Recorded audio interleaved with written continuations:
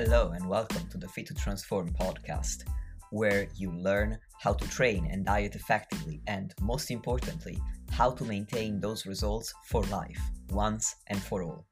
I'm Nikias Tomasiello, a transgender training and nutrition coach working online with anyone who's ready for a true lifestyle transformation, anywhere they may be in the world.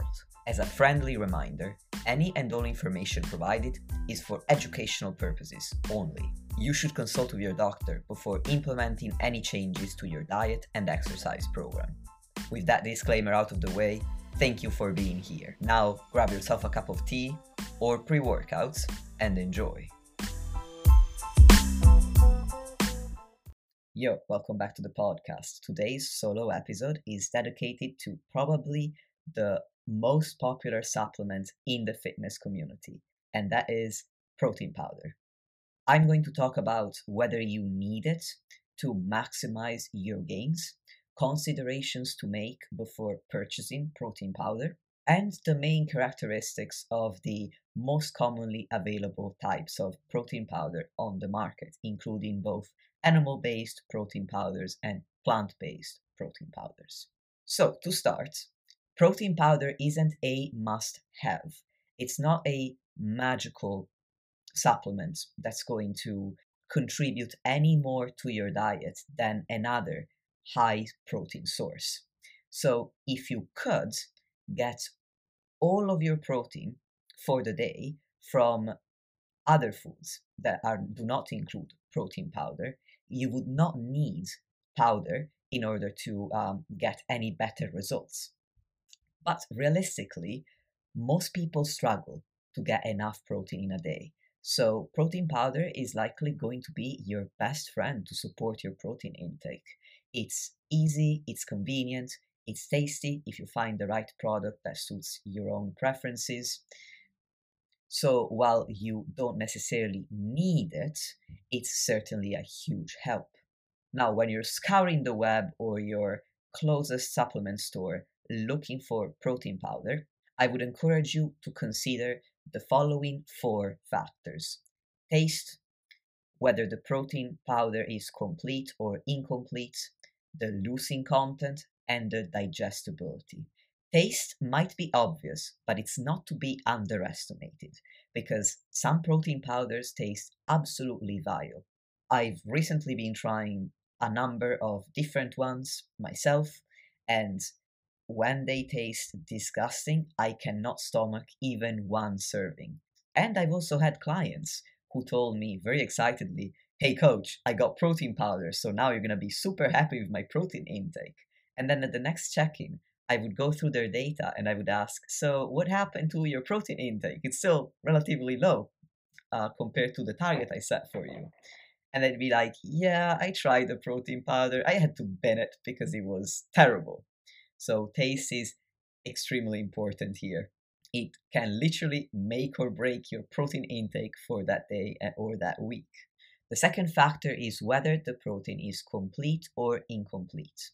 And what I mean by that is that complete protein contains all of the 9 essential amino acids, essential meaning that you can't synthesize them. Your body can't synthesize them, so we need to get them from food. And these need to be present, all 9 of them, in the appropriate quantity in order to maximally stimulate muscle protein synthesis. Now, in most cases, people have protein shakes on their own without adding any other food, especially if they're on the go or right after training. So ideally, your protein powder would be a complete protein source containing all of the 9 essential amino acids in the appropriate quantity per serving, so that all you need is a scoop or a couple of scoops and you've got an appropriate protein serving to maximally stimulate muscle protein synthesis. Related to whether the protein powder is complete or incomplete is the leucine content. Leucine is one of the 9 essential amino acids and one of the BCAAs or branch-chain amino acids. Leucine is particularly important because it seems that there is a leucine threshold that your protein serving per meal needs to hit in order to send the signal to the muscle cells to stimulate muscle protein synthesis. And this leucine threshold seems to be around 2.5 to 3.5 grams of leucine per meal or snack. Again, a lot of people will have a protein shake as one snack, so one protein serving without any additional protein sources. Therefore, you want a protein powder that's going to contain enough leucine per serving to hit that threshold. And the reason why for both the leucine threshold and whether the protein source is complete or incomplete, I've said that most people consume protein powder on its own, is that you don't need to have a complete protein source or to hit the leucine threshold with just one food. You can achieve the right amount of essential amino acids and hit the leucine threshold by combining a variety of different protein sources in every meal. So if you do happen to consume protein powder as one of several protein sources in the same meal or snack, it would be possible for you to hit the leucine threshold and accumulate the right amount of the 9 essential amino acids to maximally stimulate muscle protein synthesis. But in my view, it would require quite a bit of thinking that if you simply had a complete protein source as your protein powder, you wouldn't have to do. Now, most people are familiar with the concept of complete and incomplete protein, but not as many people know about the leucine threshold.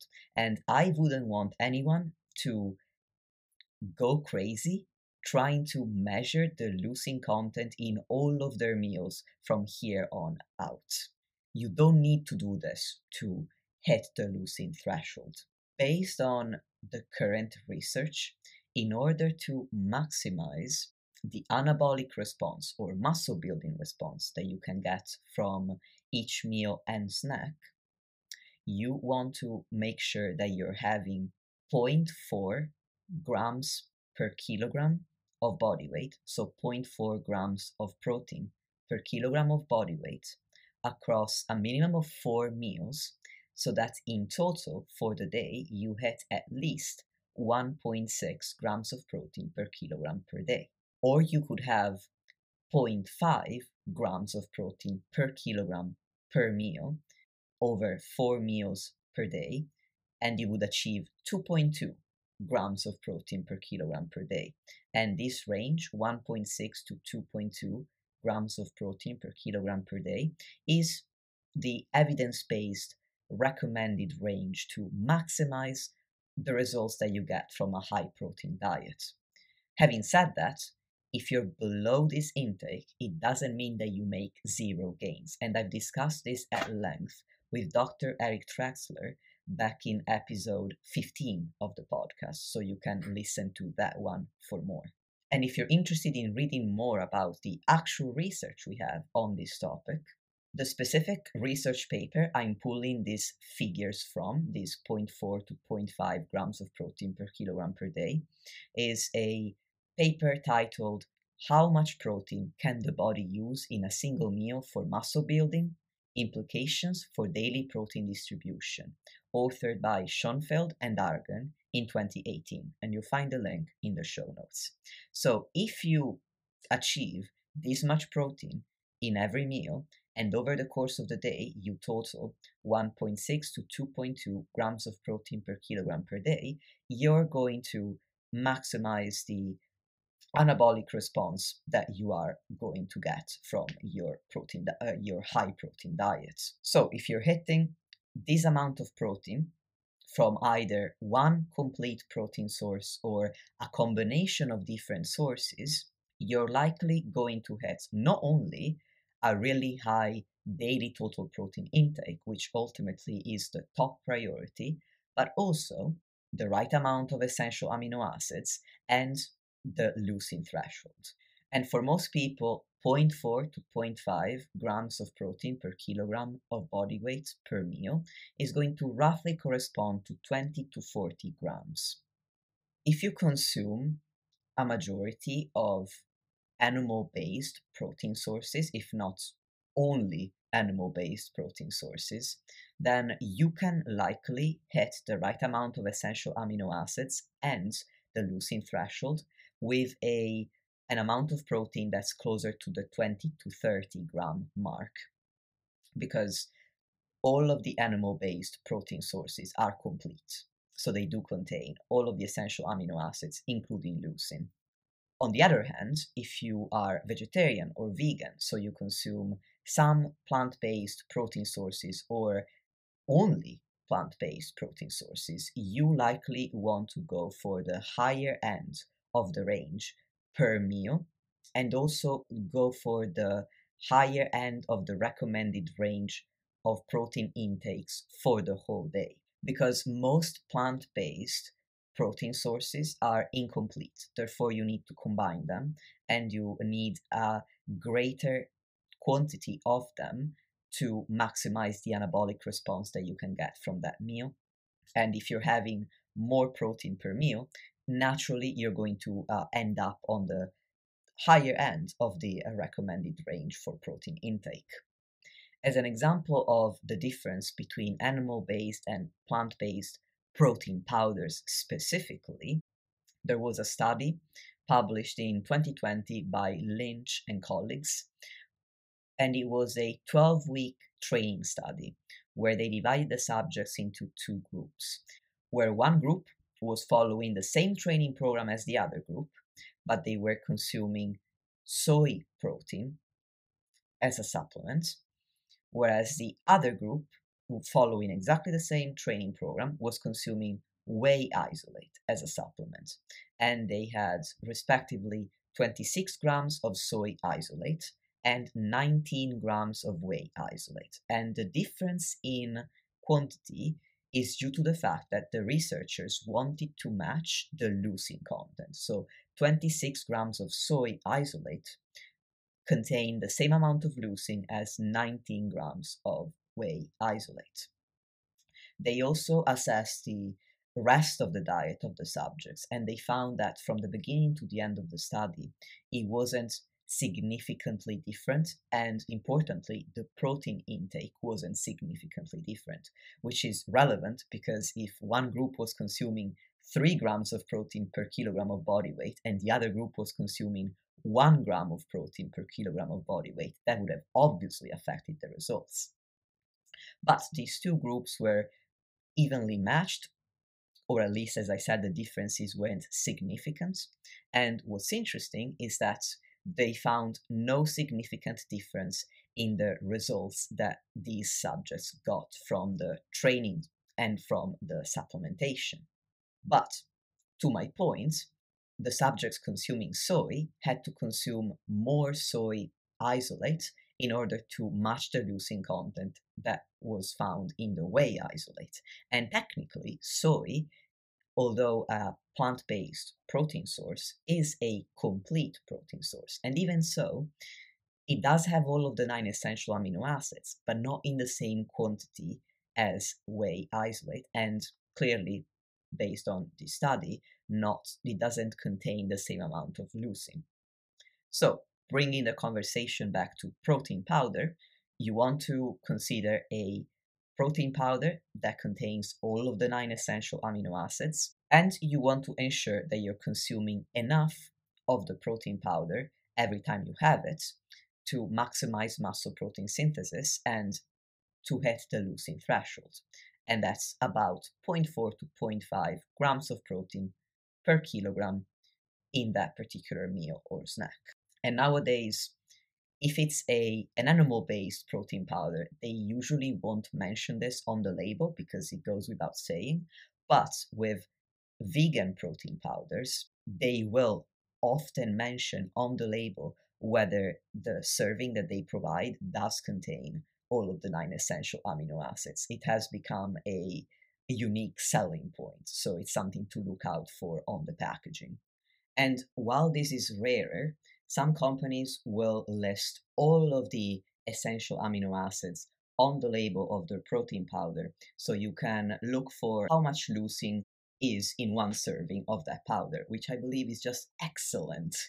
Now, the last but by no means least important factor that I want to talk about is the digestibility of the protein powder, because it's not uncommon for people to complain that a certain protein powder makes them bloat or gives them other IBS like symptoms. And what you do digest well or not so well is very individual. So you will have to experiment with potentially a variety of protein powders if you find that you have some unpleasant reactions to them.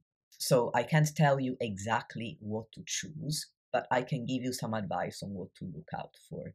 So first, consider the additional ingredients that are added to the protein powder. For example, if there are sweeteners, if there are bulking agents like xanthan gum or other types of gum, these are some of the most common additives. So, for example, if you find yourself sensitive to sugar alcohols, you might want to opt for a protein powder without sugar alcohols that has perhaps natural sweeteners like stevia, thaumatin, or monk fruit.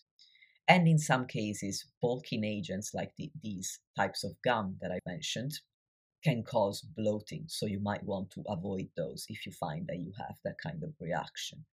In addition, many protein powders now, especially the higher quality ones, will have an ingredient called digezyme, which is spelled Digezyme.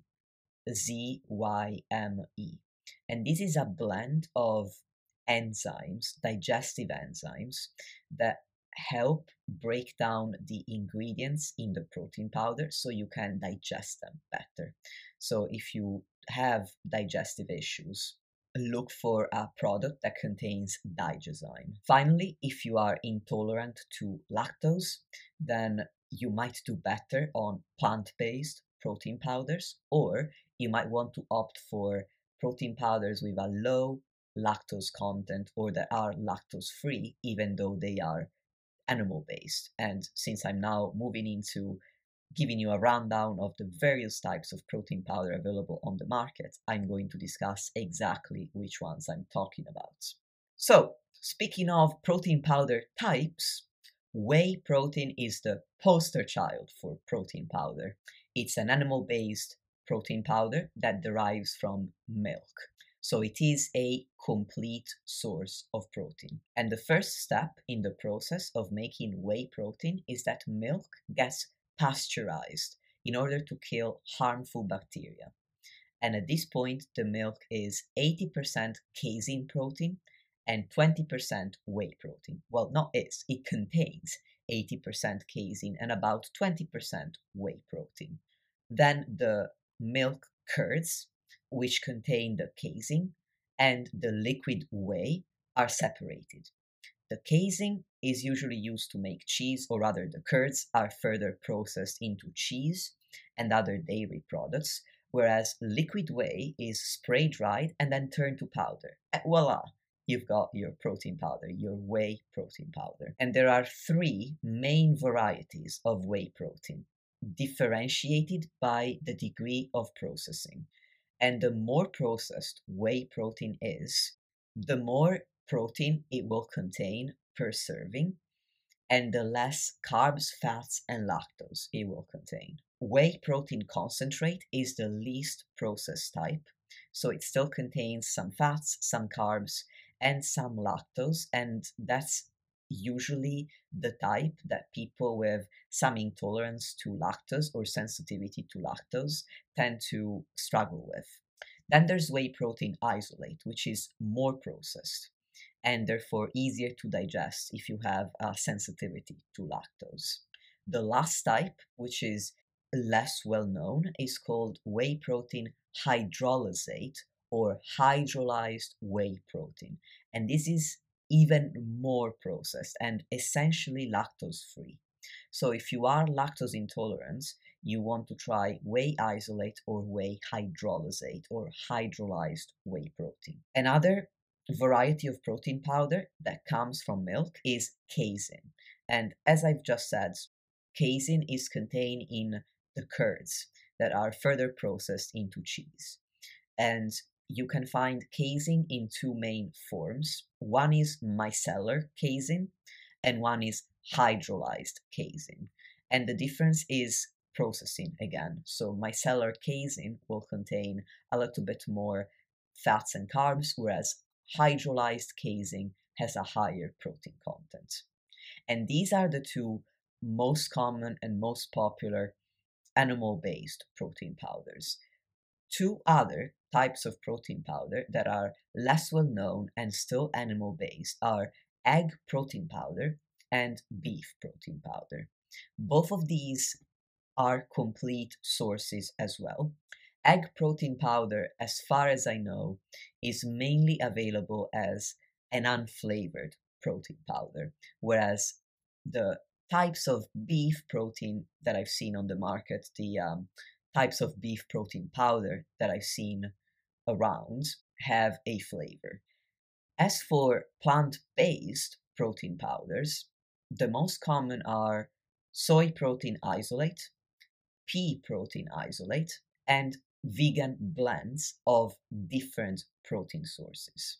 Now, as I mentioned earlier, soy isolate is a complete protein source. However, you may need a little bit more soy than you will need whey in order to reach the same leucine content. Pea isolate is another complete plant-based source of protein, but when compared to whey protein, although it contains all of the 9 essential amino acids, it appears to be lower in methionine and cysteine. I hope I'm pronouncing that correctly. I never said it out loud. Anyway, that's why rather than getting pea protein isolate on its own, I would recommend getting a protein blend that combines pea protein and brown rice protein, or pea protein, brown rice, and hemp, because brown rice and hemp contain higher amounts of methionine and cysteine. So this blend is a complete protein source with the additional benefits of having all of the 9 essential amino acids not only present, but present in the right proportions to have a similar effect as whey protein on muscle protein synthesis if you're also hitting the leucine threshold. Both soy protein and pea protein are available not only as isolates, but also as concentrates. And the difference is the same as between whey protein isolate and whey protein concentrate, whereby the concentrate variation is less processed, contains less protein, and a higher proportion of carbs and fats. Finally, as I've literally just mentioned, there are the blends. And the poster child, or the most common vegan blend, is the blend of pea protein and brown rice protein that I've just mentioned. But sometimes you can also find other plant-based protein sources like sunflower or hemp, which on their own would provide an incomplete source of protein. However, in a blend with the right complementary sources of plant-based protein, they would provide a complete profile. In my view, soy isolate or a blend can all be viable options, as long as the serving of protein powder you're going to have contains enough of the essential amino acids to make it a complete source and to hit the leucine threshold per meal. In summary, there are plenty of protein powder choices that will provide a complete source of protein per serving, whether they're animal-based or plant-based. If you want to maximize the anabolic response that you're going to get from your protein powder, you want to work out an appropriate range in grams of protein powder to consume relative to your body mass in kilograms. And that will be 0.4 to 0.5 grams of protein per kilogram of body mass, or target body mass if you currently carry excess body fat, because technically your ideal protein intake depends on fat-free mass or muscle mass. If you consume a plant-based protein powder, then you also want to take into account the fact that there is less leucine in many plant-based protein powders than in animal-based protein powders. And for that reason, you want to aim for 30 to 40 grams to make sure that you hit that all-important losing threshold.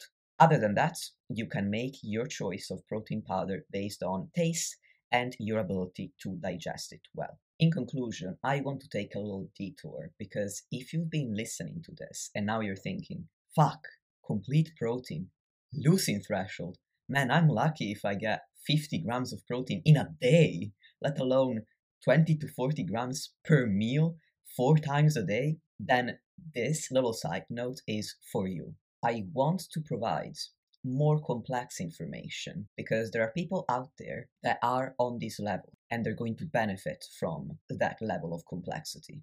But there are also people who are not on that level yet, and I believe that they can get there if they wanted to and if they decided to apply themselves. So I want them to have this education. However, if you're not at this level yet, I don't want you to feel disheartened. I want you to feel inspired and to think of it this way. Okay, I'm not there yet, but over time I will get there. So for now, start where you're at and build up from there. So take from this podcast and from all of my other podcasts what's useful for you at this time and file the rest away for later. Just so you know, I don't talk about the losing threshold or protein frequency or complete protein to clients who aren't at that level yet. I always start everyone where they're at.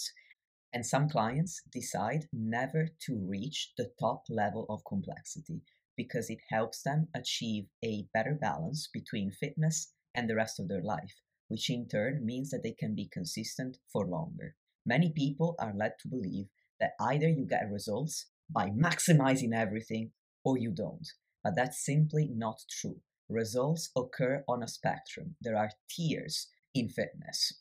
For example, if you listen to episode 15 with Dr. Eric Trexler, where we talked all about protein and the appropriate protein intake in order to gain muscle, we discussed different ranges for protein intake.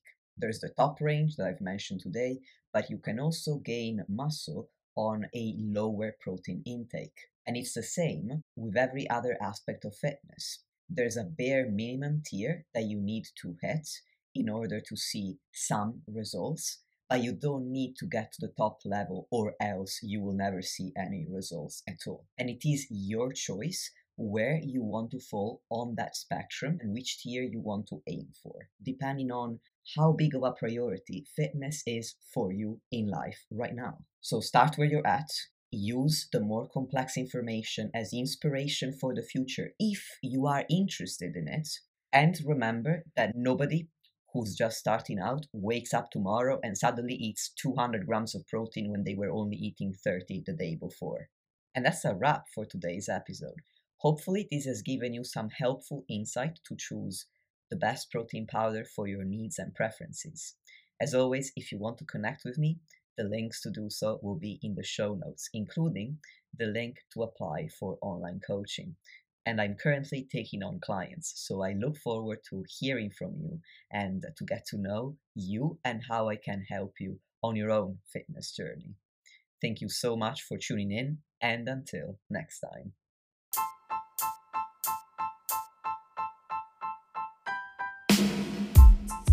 Lastly, if you want to support the podcast and help me reach more people, please leave a 5-star rating or review on any podcast platform that you're using. Thank you very much for listening, and I'll speak to you soon.